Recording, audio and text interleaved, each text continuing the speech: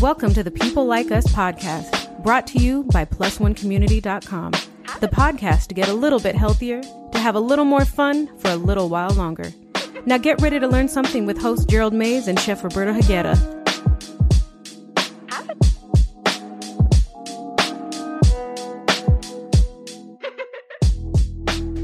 Welcome everybody to the People Like Us podcast. My name is Gerald Mays, and Chef Roberto Higuera is not here today.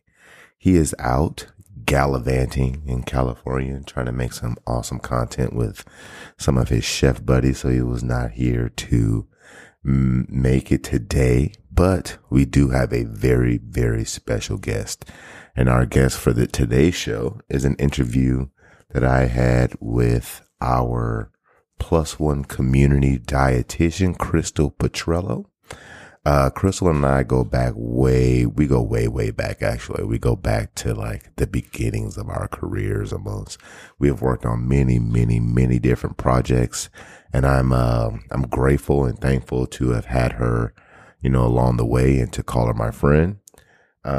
We talked about some pretty awesome things in this interview, mainly about diabetes, with Diabetes Awareness Week or Day just passing.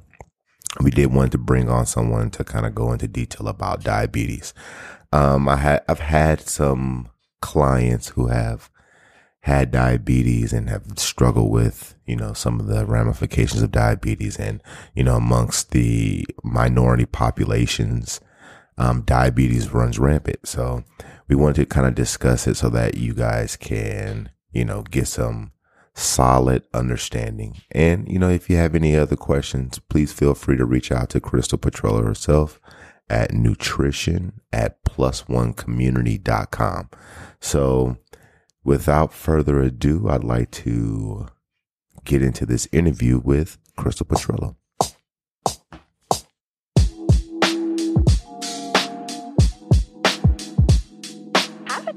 What's up, everybody? I'm here with Crystal Petrello, one of my favorite people, the Plus One dietitian. I've known her for very long time now, and the inception of both of our careers.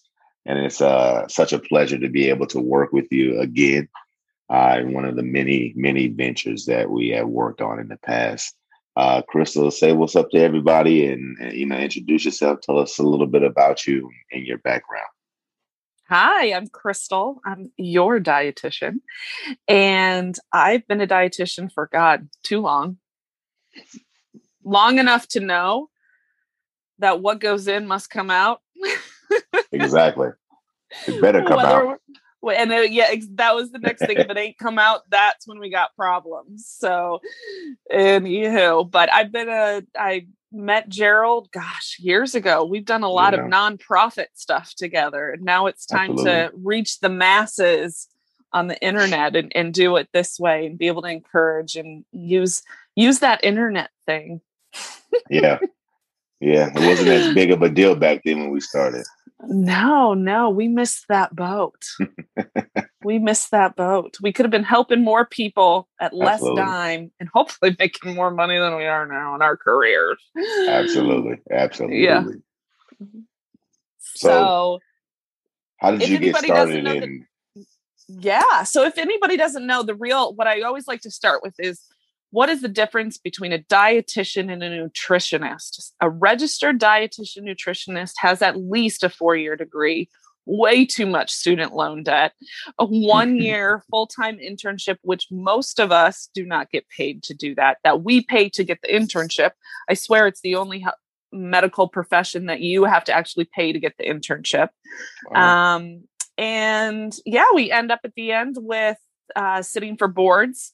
So 4-year degree, 1 year, 9-month to a year internship. We have to sit for our own boards. We become a registered dietitian. We have to keep up our CEUs. And then it is becoming, as of, I think it's the class starting this year, a mandatory master's program. Wow. So thankfully, seeing the writing on the wall, I got that done before I had kids also. So I also have a master's degree focusing on community nutrition and food insecurity. So I can talk to everybody but especially people who have a difficult time making ends meet. Don't we all? I think right now with everything, we're not just talking about making ends meet. It's talking about what we are today is how do we manage diabetes? How do we still not gain weight, if not lose weight, hopefully, when we can't make ends meet? So exactly. That's where my heart's at. That's what I'm passionate about, is managing and preventing chronic diseases on a budget. So that's why I love working with this group, because the bottom line is we're helping people on a budget. Yeah, absolutely. So, and it's funny too, because like I don't think people really understand like how much resources play into, you know, nutrition and dietetics and things like that. And, you know, I did my master's degree final dissertation paper, or whatever you want to call it. It's not a dissertation because it wasn't a doctor's degree, but it was my thesis. And it was basically that poverty and obesity, they ran hand in hand. So if you actually line up the CDC chart for obesity on the Census Bureau's population chart, you'll actually see some huge similarities. I'm not here to say that, you know, poverty is the cause of obesity, but it is directly linked. And with those issues of obesity, we get those obesity diseases like diabetes. And I think that, you know, diabetes, it actually affects a large amount of people in various ways. And, you know, I think there's a lot of information and a lot of like hoopla around diabetes as to what it really is. So, you know, I'm asking you, Chris, like, what is diabetes exactly? What is the difference between type 1 and type 2? Because obviously we're going to focus on one very specific one, but what are the differences and what is it exactly? Yeah. So type 1, we used to call juvenile diabetes. Things have changed over the years. So basically, the idea of type 1 diabetes, not as many people have it. Most people who say they have diabetes, we're talking about type 2 diabetes. So type 1 diabetes, your pancreas essentially makes all your insulin. Insulin is the hormone in our body that goes around. I call it the door. It's the messenger. So it helps tell all your cells, it messages all your cells, open up the door. This is your Amazon Prime alert that says, the guy's coming, give him 6 feet. Yeah. He's going around telling all your cells, open up, take the sugar in, take the carbohydrates in that you need to be able to live. And if you don't have enough of that, or your body doesn't respond to it well. So if you don't have enough messengers, so your phone ain't working right to let you get the message, or your door isn't opening, you're not getting the message in the first place, period. Then we have type 2 but diabetes. So either type 1 diabetes, we're not making enough of the hormone messenger in the first place. Type 2 diabetes is when you're making the hormone, you're making insulin, but your body's not using it properly. Those cells aren't opening at a fast enough rate. You have too many cells, more than what your body can handle, which is quite often. But because our body, when we say type 2 diabetes, there's all these different types, right? Like I'm saying, those are just kind of the two ideas. That's why different people are on different medications and on maybe sometimes several medications to help their body respond properly. Is type 1 preventable? The one that your pancreas doesn't make it in the first place? No. That is, your pancreas doesn't work, your pancreas doesn't work. Your heart doesn't work if your heart doesn't work. So those are things that unfortunately at this time in science, we cannot revive the pancreas. So what people with type 1 diabetes end up doing is they end up taking insulin in the form of a shot, usually, and checking their blood sugar and things like that to be able to survive. Type 2 diabetes is kind of threefold. We end up having to help our cells be more responsive, but also giving our body ways to be able to be more responsive. So really the 3 ways we kind of do that is we move, we meal plan, and we take our medications. So the 3 M's: Can you get to the point where you're moving enough and eating right by meal planning enough so you don't have to take medication? It depends. It is a progressive disease.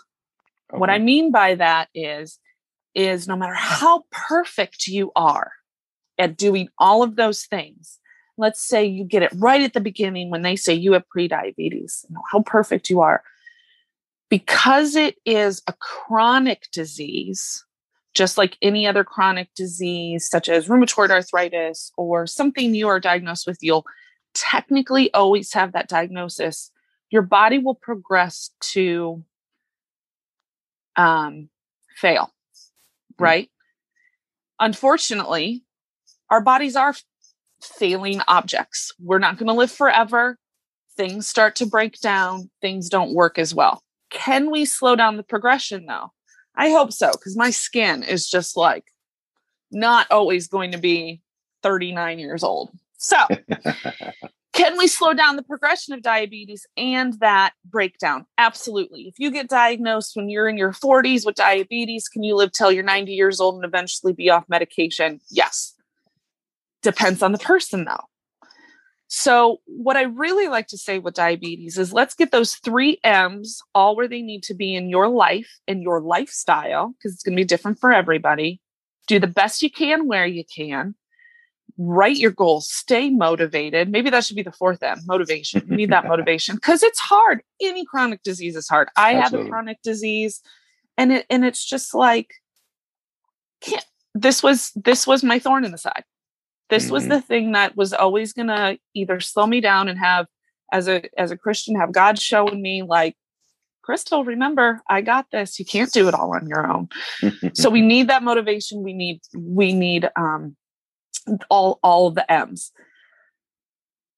What are ways then that we kind of go into that and looking at I don't want to talk about the medication. That's up to your doctor. I really try not to talk about that, just knowing that different people are going to be on different things. Can you borrow your spouse's metformin? Come on now. No. Go get your own meds. You're pre-diabetic, taking your own meds. What's happening? So the other is move. You got that covered. We got that covered on the site. It's awesome.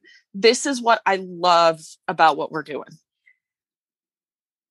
Muscle. So not just losing the weight. So we're decreasing the amount of cells that our insulin needs to be effective in, but we're increasing the muscle mass. So by increasing the muscle mass and doing the type of circuit training we do and having those strength days, what's happening is it helps your body more efficiently use the sugar. And when I say sugar, I mean any form of sugar that your body's going to break down to the basic form of glucose. That can be specifically, I want you eating fruit. I want you eating good dairy. And then if you eat a whole lot of vegetables, that's what it's going to be converted to. So it helps your body use more efficiently your carbohydrates with that insulin if you have more muscle. So lose weight, build muscle. Oh, sorry. My battery just said, I hate you. We have 10%. We're going to be fine. You'll cut that part out. So we're building muscle and we're losing the fat weight, even though our weight may not change too much at first. That's where I usually run at. I bless my little old curvy heart. I bulk up like crazy. So I might actually gain weight in my first 6 weeks or so of going back on a program, but my body is shifting. I'm seeing my waist get smaller, which we also know is another indication of heart disease, and one of the things that kind of goes into metabolic syndrome is diabetes and that heart disease. So changing that waist, right? So body composition changes are way more important than what the scale says. There's so many variables as to why that scale would change from day to day, and it could literally be like more salt last night than you did, taking a big before. Poop after a weekend. It could be a poop. It could be a heavy training week, and you have a little bit of inflammation, so you're retaining water. It's just so many variables. So body composition change is always going to be the metric that you should utilize first before you get to pounds on the scale. and how you feel. I think this is huge, especially for women, because our hormones seem to fluctuate a lot more, especially as we get older. Mm-hmm. So I am never going to be the 155 pounds that I was in high school when I was training. But do I feel great? No, I don't feel great right now. You know why? Because COVID. And you know why? Because COVID. But I know I'm going to get back there, and we're all going to get back there because we're going to move our butts, and it's going to be spring outside, and we're going to get to take off those masks, and we're going to start eating better, and we're going to start doing this program, getting the eating back on track. I have never emotionally ate more any other time in my life than I have in the past year. And I also had a baby. Did I lose weight after baby? Yeah, but I gained it back 6 months later. I right now I'm at my post baby weight. Ooh. So anyways, we'll get there. And I'm actually training for a triathlon right now. So I got a race coming up on the 22nd of May. So that's awesome. That. So I'm knee deep in the game right now. I will root you on. I will watch. And that is not my gig. I am like basement workout with Gerald and out. Absolutely. I got two little ones. I just got to get it done sometimes. Absolutely. I think that's also like, just to kind of segue, like that's the beauty of our program too, that it doesn't require a lot of time. 20 minutes is the minimum. So, and you can get that done. And as it pertains to diabetes, like I think some of the misconceptions for maintenance of any type of disease is that it takes a lot of time and a lot of effort to do these very small, basic things to get ahead of some of these progressive diseases like diabetes. Right. You don't need to train 2-3 hours a day and only eat salads, where there is a balance. So what would your recommendations be for some of those maintenance efforts? Take your medicine first. That's the easiest, right? Take your medicine. If you're not taking your medicine and you think you're just going to change your lifestyle overnight, no. It takes at least 5 years. You are having issues in your body and ramifications at least 5 years before you're finally diagnosed with diabetes. So you starting to not take your meds and think it's going to be changed with lifestyle. No, take your meds.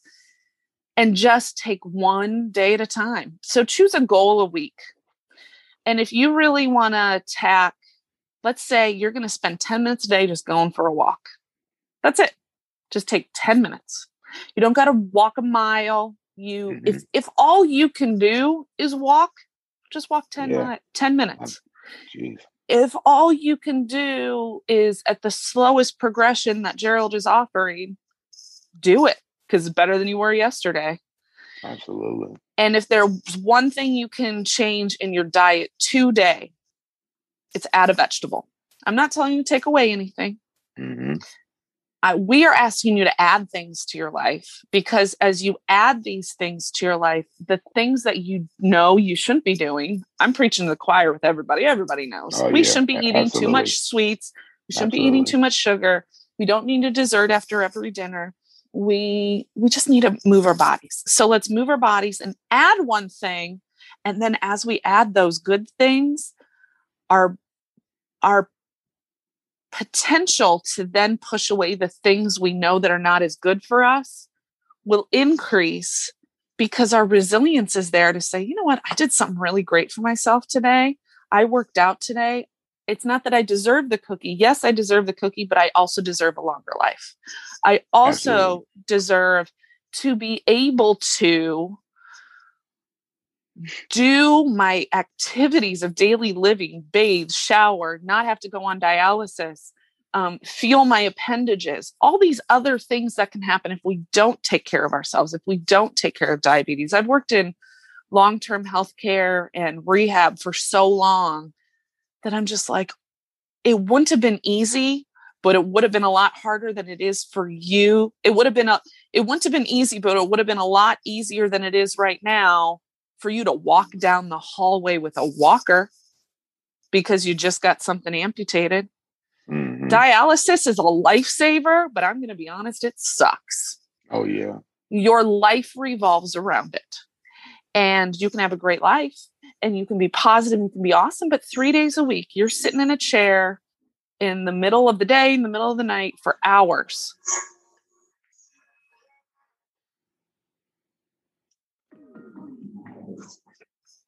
Bluetooth speaker. Jamming. Bluetooth speaker just started playing music. You know what? Siri and Alexa, I have an effect on them. I do. Somehow the ways that I say things sometimes, they're just like, oh, we should play Baby Shark and get your child all riled up. Sure, why not? Why not, right?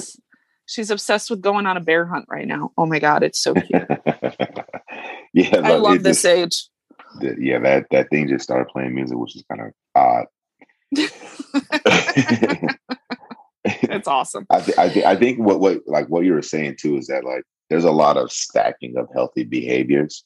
So when I was teaching like smoking cessation programs, right, we would find that when a person embarked on quitting smoking, they also embarked on doing other healthy things like exercising more, eating better, because you almost feel, I guess, in a very rudimentary way of explaining, you almost feel like you don't want this effort to be to waste.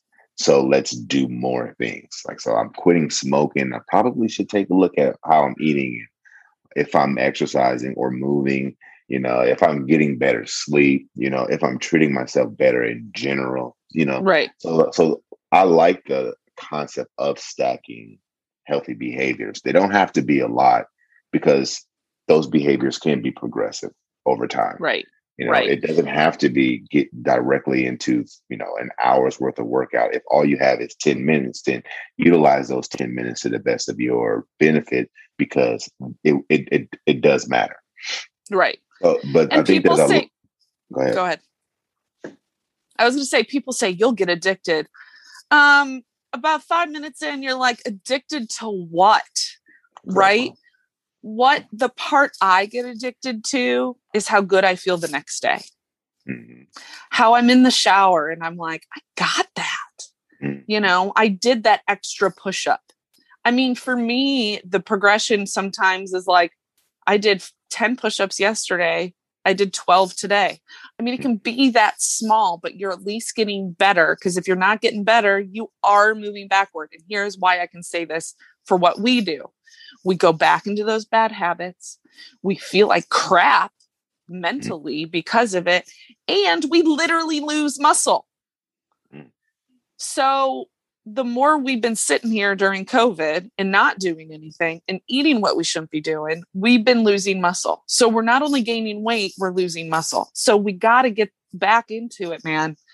And that is society-wide, not just for people with diabetes, but prevention of diabetes. So prevention of diabetes is going to be the same behaviors as when you have it. What? I should eat fruits and vegetables and whole grains and lean meats and work out? The only difference is no meds.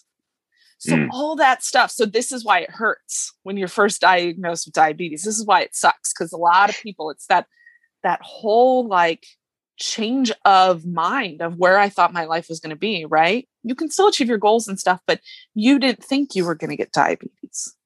You've been trying what you thought was your best. And then all of a sudden you get diagnosed with it and you're like, man, if I would have only done everything then what I have to do now, fruits, vegetables, whole grains, change your lifestyle for the positive of you. And people say a long life. What's a long life if you can't wipe your own butt? Exactly. So I say a long life, but a long, healthy, vibrant life. Absolutely. So I agree with that 100%. There are some like weird things as it pertains to like diabetes. Like I'm obviously, if you're watching this on YouTube, I'm obviously Black. So I have, and I am obviously way too not like Gerald. It's funny too, because like there's a lot of weird like descriptions of diabetes in the Black community. Like for the longest, I've heard a few of them, but you got to throw this out there. I'm interested. For the longest, like I never even knew it was called diabetes. It's the sugar. It's the sugar. That's all I knew. It was called the sugar. And like the way it was described was that if you ate too much sugar, then your blood turns to syrup almost. And that's basically diabetes. And that's why the mosquitoes and the bees like you, right? I guess so. Your sugar's too sweet. Your blood's too sweet. You Exactly. must have the diabetes. Exactly. Giving me sweet too. Exactly. Oh yeah. That's one of the main ones I've heard. And one of my girlfriends worked in, she was a doctor and she worked down south. And this is just a general Southern thing. She said macaroni was somehow, like macaroni salad was somehow considered a vegetable. She's like, no, that's a side. Vegetable is different than a side. So I thought exactly. That was interesting. So as it pertains to diabetes and some of the myths that are out there, right? Like, what are some of the most common ones that you know about that we can debunk right here? Okay. So one of them is if you're fat, you got diabetes. No. Okay. I have met 400-pound plus people that don't have diabetes. I've met people a little overweight that are diagnosed with diabetes. Yeah. So yes, there is a correlation to obesity, but it all depends. We don't know, why does that switch of your body not functioning the way it should, when does that turn on? And that's genetics too, that might be environment. There's all these different factors that kind of play into that. So just because you're obese doesn't mean you have diabetes. Just because you're a little overweight doesn't mean you can't get diabetes. So there's that. Let me think. What's another one? Is your blood sweet? Technically it is. So what happens is, that's actually, I think I'd have to look this up. We got to look this up. But I think that's actually how they figured out that. So the sugar, your carbohydrates aren't going in their cells. I think that's how the guy originally found. Nope, we're going to cut that part out. Never mind. So your blood, when they say your blood is sweet, yes, your blood is sweet. I ain't going to taste it. Yeah. But they say your blood is sweet because that sugar is not getting into your cells. We do know if your blood sugar is consistently high when you have first diagnosed, you crave water because your body is like you can't get enough of it, right? Your body is trying to, what we in simple terms say, thin out your blood. When your body has a certain concentration, it doesn't like, it wants water, it doesn't want water. And so that's one of the things that we end up saying. So it's sweet, but I ain't going to taste it. We know there's a higher concentration of sugar. No, bees are not going to like you and mosquitoes aren't going to like you. They're just vampires. They don't care. Let me see if I got another one. Myths. Will you absolutely lose your limbs? No. You will not absolutely lose your limbs. You're not absolutely going to be on dialysis. Your life is not over. If you don't manage your diabetes, you can actually lose limbs, right? And like, and what is that mechanism like? So like, I had a friend of mine who had they call, I guess, a diabetes sore. Mm-hmm. And it was on the bottom of his foot. And it was there for like 8 months. Yeah. So we have all these billions of bugs that are naturally occurring in our body. And they love sugar. And if you keep your blood real sugary, they're just going to grow and grow. And what happens is we get, you and I, because as far as I know, you don't have diabetes. You would have shared that with me. I would have. We step on something, we get a cut or whatever, and it heals up. There's more of an opportunity for that wound to not heal up and to get an infection and to have problems when you have unmanaged diabetes. Okay. If it continues to take that long to heal up, which we know it will take too long, it can grow. It can get, in the sense of size, it can get really bad infections like gangrene. And if it gets to the point that we call it necrotic, that your skin is being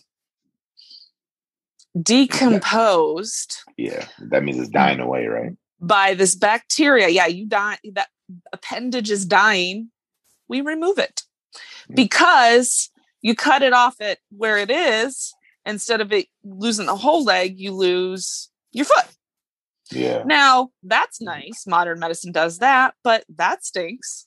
Yeah. And tell me how much our insurance policies are going to just pay for new legs. You know, you see these military people with these fantastic legs, which are great. You ain't going to get that. You and I aren't going to get that if we weren't taking care of ourselves, even as vets. Because it didn't, you know, I don't know. It's really sad when I see that happen because, yes, are there cases where it's just really crappy and it still happens? Yes, but the likelihood decreases if you're taking care of yourself. Like even diabetic comas, right? Like there's a diabetic coma. And what if I had a friend of mine, who was in a diabetic coma for quite some time. She fit the stereotypes as well, right? Like she was a heavier lady. She went into a diabetic coma and I want to say she was in it for a month or more. It was crazy. Yep. Diabetic coma is diabetic, usually caused by diabetic ketoacidosis. So if our body is not, accepting our sugar that we need, think about the opposite side where people try to go into ketosis, where they're not eating sugar at all. So either way, your body is not getting. This is why people who have diabetes should never even attempt doing the keto diet, because it'll really push them into this. That's another myth to debunk. You have to eat carbohydrates as a human being, especially if you have diabetes. So now that is huge, a huge debunked myth right there. Let's put a pin in that one. We'll jump on that one next. Ding, ding, ding, ding, ding. So the ketoacidosis, and you go into a coma, is when your body has so many ketones because you are using a different metabolic pathway because your body is not absorbing carbohydrates, and you essentially just shut down and you go into a coma, and a machine has to breathe for you, and they got to get your blood sugar back up, and you are set back. I mean, you lose muscle at a very fast rate when you are laying in a bed. And then no matter how great the doctors are and no matter how great the hospital is, we have the opportunity to also then get bed sores, and life happens, and which end up causing other problems, right? Going back to those diabetic ulcers, 2 different type of wounds still could have problems, right? Anytime you have an opening in your body that should not be there, you're going to run into issues. So that is a big one about taking medications and making sure you're eating carbohydrates. So then let's move on to, so basically not taking care of yourself can cause going into that diabetic coma. So one thing before we move on, what is the point of the medication? That's a good one. So there's several ways or mechanisms that your body ends up responding to different medications. So it could be either helping encourage the pancreas to create more of that insulin. It could be helping your cells in other parts in your body and not. So it's helping your cells. So the insulin helps your body to tell your cells to open up, let the sugar in, let's do some good metabolism. Some of the medications help your pancreas to be more effective and efficient. So those are really the 2. I'm going to pause here for a second. Because like metformin is what is to reduce the amount of sugar that the liver releases into the bloodstream, correct? We're going to pause because I haven't dealt with this one in a long time.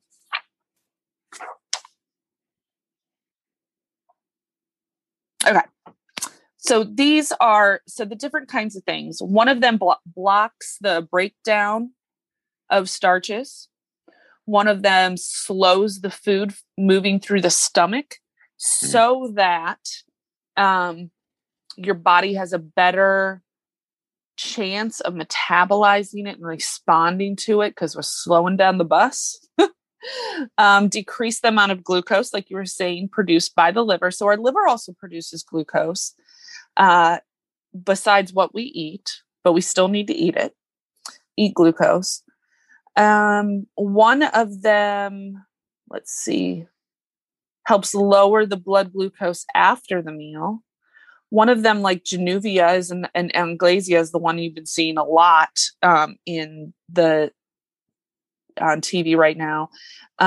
It helps to prevent the breakdown of a compound in the body that lowers the blood glucose levels. So I know that seems like a lot, but I'm getting this from the diabetes website. So I would encourage anyone, if you've got questions, ask your doctor, and the American Diabetes Association has great resources. Another one, like I was saying, helps the cells in your pancreas help create more insulin, encourages them to do what they do best.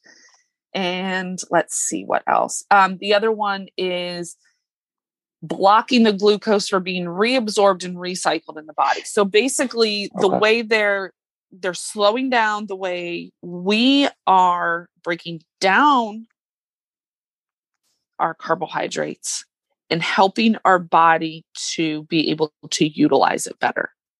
And there's all these different mechanisms in the body that our body do that. So all the different medications work on those. Gotcha.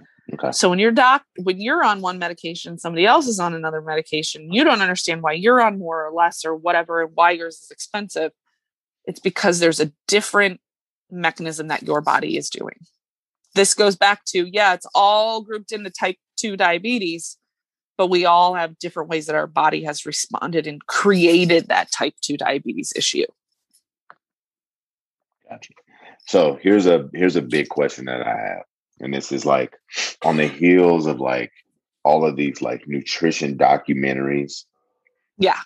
Where they cure diabetes with just a vegan diet.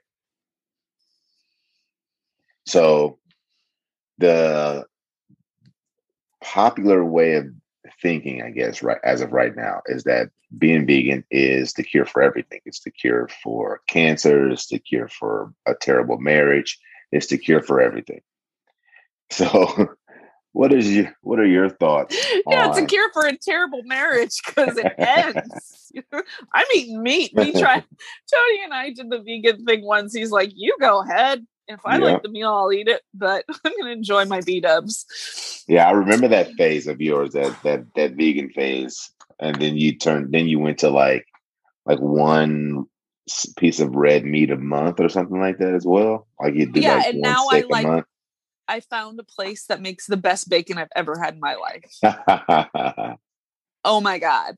But we do our meat and our higher fat meats in moderation. So anyways, vegan, you were saying, vegan being the cure all end all. No, it is not. Why do I think it's great? Because most of the time we are getting our saturated fats, which here's another misnomer. Diabetes isn't just because you eat a whole bunch of sugar.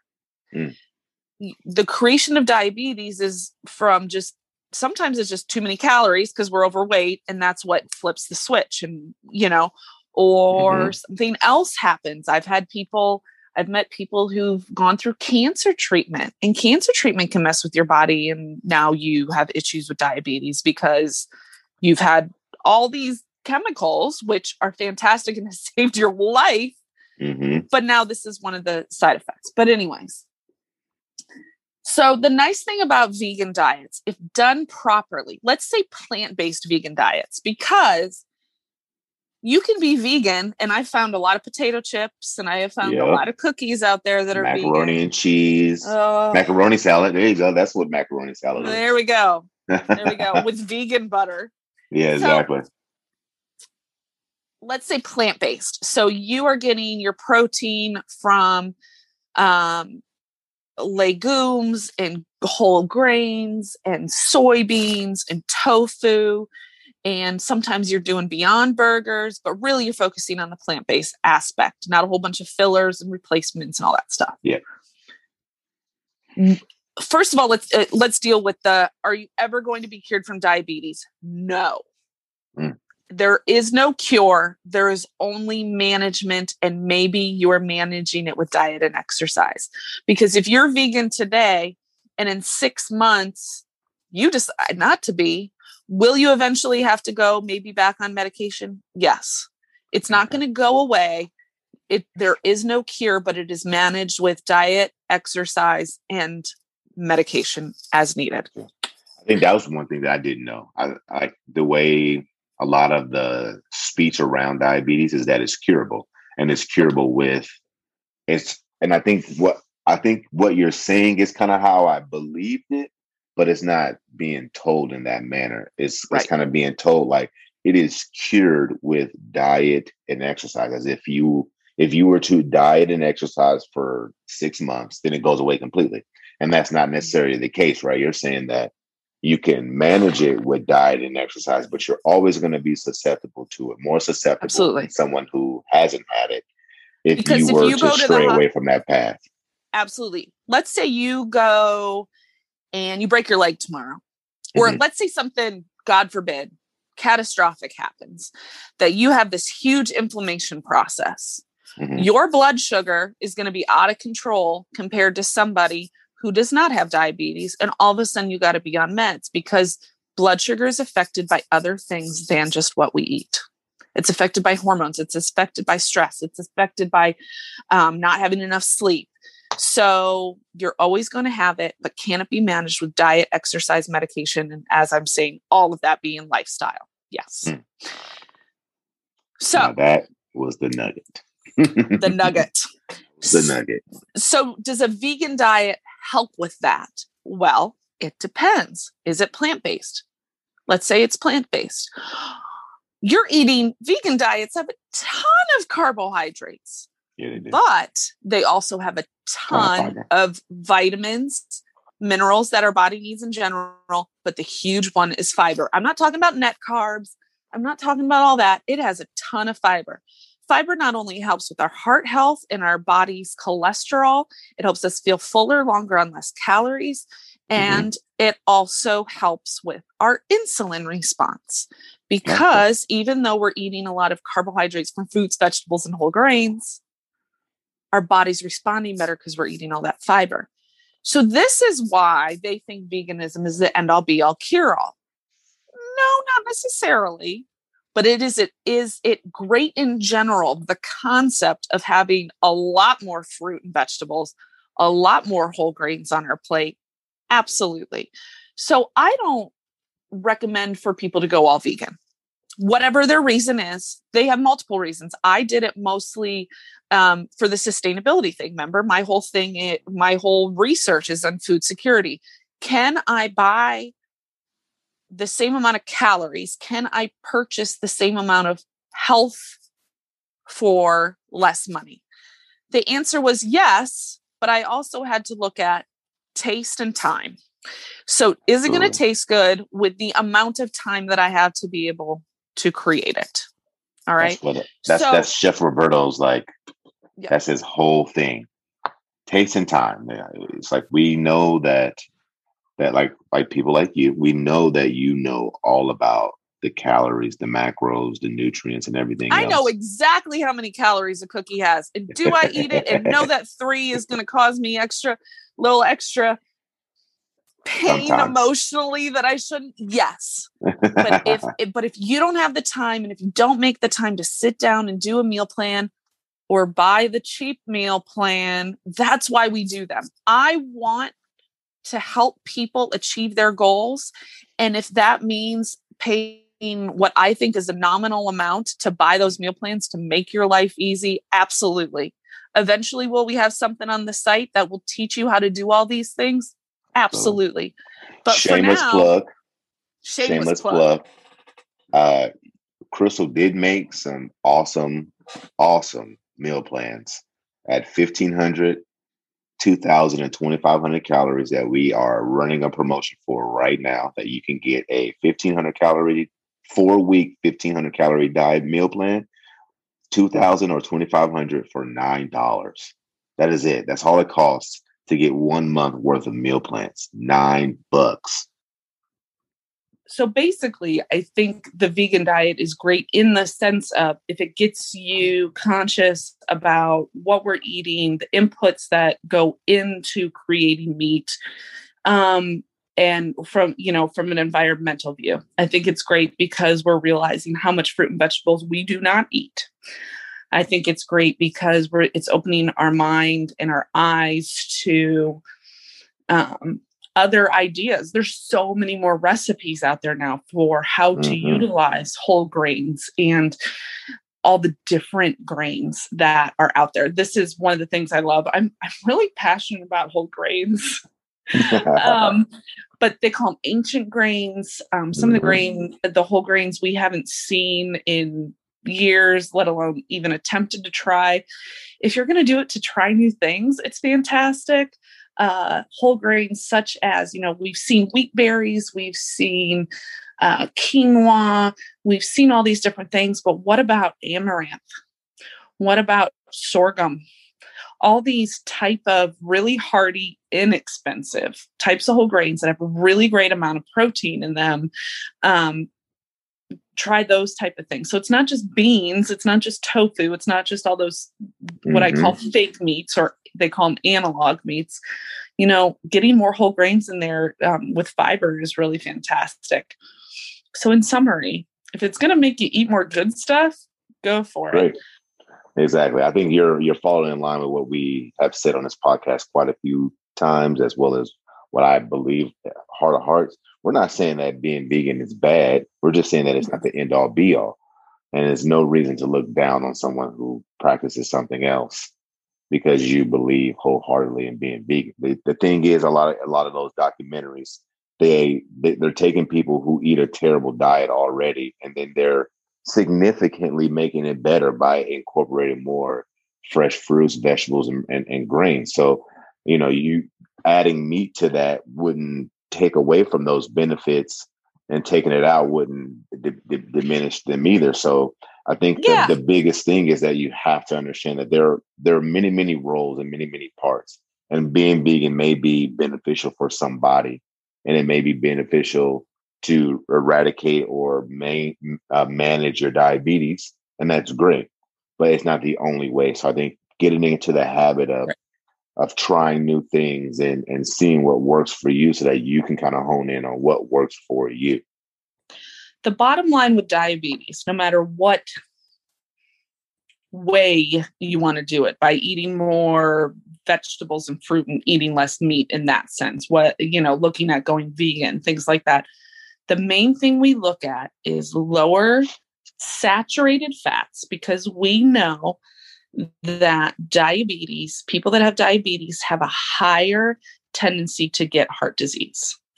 So we're looking at the fats, good, healthy fats. We're looking at the good, healthy carbohydrates, like we've been talking this whole time, and good, healthy protein. So good, healthy protein is usually lower in those saturated fats. Am I saying don't have a prime rib every once in a while? No, I love my prime rib. But what I'm saying is every once in a while. I'm a meat and potatoes girl from the Midwest. So doing that whole vegan thing was a huge change. Anytime any of these documentaries make a huge overhaul, of course it's going to get better. The average American diet is fast food, how many times a week?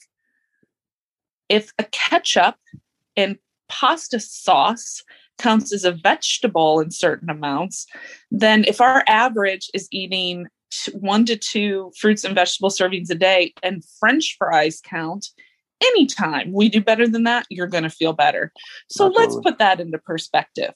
That's why we loved watching those, The Biggest Loser shows, because you took these people that clearly did not have a healthy diet and you completely cut them down to less than, 1,200 calories a day, portion cut sizing, very low salt, working out 4 to 8 hours a day. Of course, they're going to lose weight. And of course, they're going to gain it back when they go back to a normal lifestyle. It has to be a lifestyle change. Absolutely. And you have to do it sustainable to you. That's why when these people are doing these like strict vegan diets and any type of strict diet, I'm not going to say vegan. I'm going to say something that is drastic change from what you're used to. The ability for someone to adapt and sustain that is very difficult. We're not built like that. Mentally, our resilience, when it comes down to resilience, to be able to do something like that for an extended period of time isn't there. What we do know is our ability to change is built on those stepwise processes we were talking about earlier. And that is how we make lifelong lifestyle change, is by taking smaller goals to build up to that bigger goal. Absolutely. And that's the hard part. Is the hard part. And if there's anything that I want the listeners to gain from this, is you don't have to change everything at once. You just have to make very small, consistent changes. It could literally just be drinking an extra glass of water a day. And that's where we start. And then once you've mastered the extra water, then maybe you go to the next one. Once that extra glass of water becomes habitual, then you can move on to the next one. But stop being in a rush to change everything, because the quicker you change everything, the quicker you fall back. So just take very small incremental steps. It will be very much beneficial for you. Please, people, please. My praying hand emojis. And I think people also think that they got to change everything overnight. How many years did it take you to get there? Exactly. It's not going to happen overnight. People, I think, forget all the things that revolve around that one lifestyle change. For you to get an extra glass of water in your day, what things do you already have to shift in your day? It's not just it's easy when it's at the base level of swapping out pop, right? And soda for water, right? But then it tastes different, because then your taste buds are changing. Then you realize how much you enjoy the caffeine. Then you realize how much you are emotionally shot by 2:00, and that's why you want your Coke or your latte or whatever. So we have to be forgiving of ourselves, first of all, that we're human and we're not going to be able to make all these changes all at once. And we have to understand that to make that lasting behavior change, all these other things have to change. Exactly. Here's a perfect example.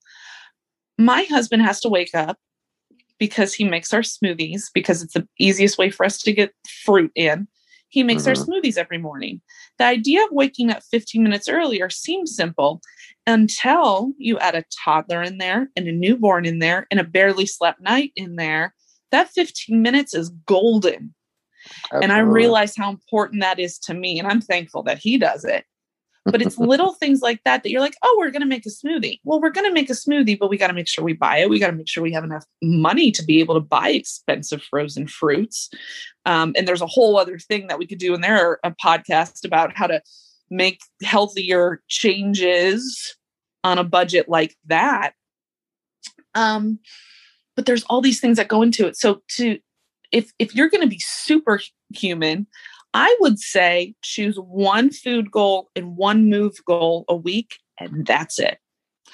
So if you're going to add one more vegetable a day and walk 5 extra minutes, or wake up a little bit earlier to get in the minimum exercise requirement to make change, right? Then do it. But don't expect to go vegan and cure your diabetes. No, I understand that. That is crucial. It is an ongoing process. And I think you have to understand how big of a deal the process is and fall in love with the process, because it's no different than losing weight. It's no different than doing any of these health goals that you may have for yourself. It's a process. You're not going to lose all the weight that you've gained in 1 week. You're not going to destroy it or fix it in one meal. So work on the consistency, work on taking the tips that Crystal has laid out, the 3 M's: move, meal planning, and meditation. And we threw that 4th one in there, motivation. And motivation. Those are the motivation's right here.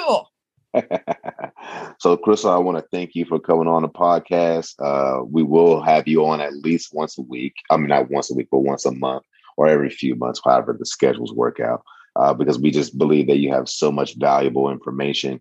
And for everyone out there, make sure you pick up one of Crystal's meal plans. They are amazing. Packed with fruits and vegetables. Packed with fruits and vegetables. You don't have to do a lot of weighing, and it is fit for your entire family. So you can work that out according to you and your family's needs. So, Crystal, thank you again for coming on to the podcast. We really, really, really appreciate you. And you are an asset to the team, and we're so thankful to have you around. Thank you very much.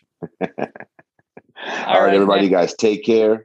And this is it for the Plus One. I'll be the People Like Us podcast. We'll catch you next time. Maybe Chef Roberto will have some cool stories about his trip that he's taken out with his chef buddies up to Northern California. He has all of my camera equipment. So let's see what he comes back with. So you guys take care. And as always, links in the descriptions as well as the show notes at plusoncommunity.com. Take care, guys. Thank you for listening to the People Like Us podcast, brought to you by plusoncommunity.com. We hope you learned something valuable to allow you to get a little bit healthier, have a little more fun for a little while longer. And if you did, be sure to share this with your friends, family, and colleagues. Also, make sure you subscribe to this podcast on whatever platform you listen to so you don't miss an episode. And tell us what you think if you are inclined to do so. Thank you again. Take care, and remember, if you are a person like us, we see you. Ciao.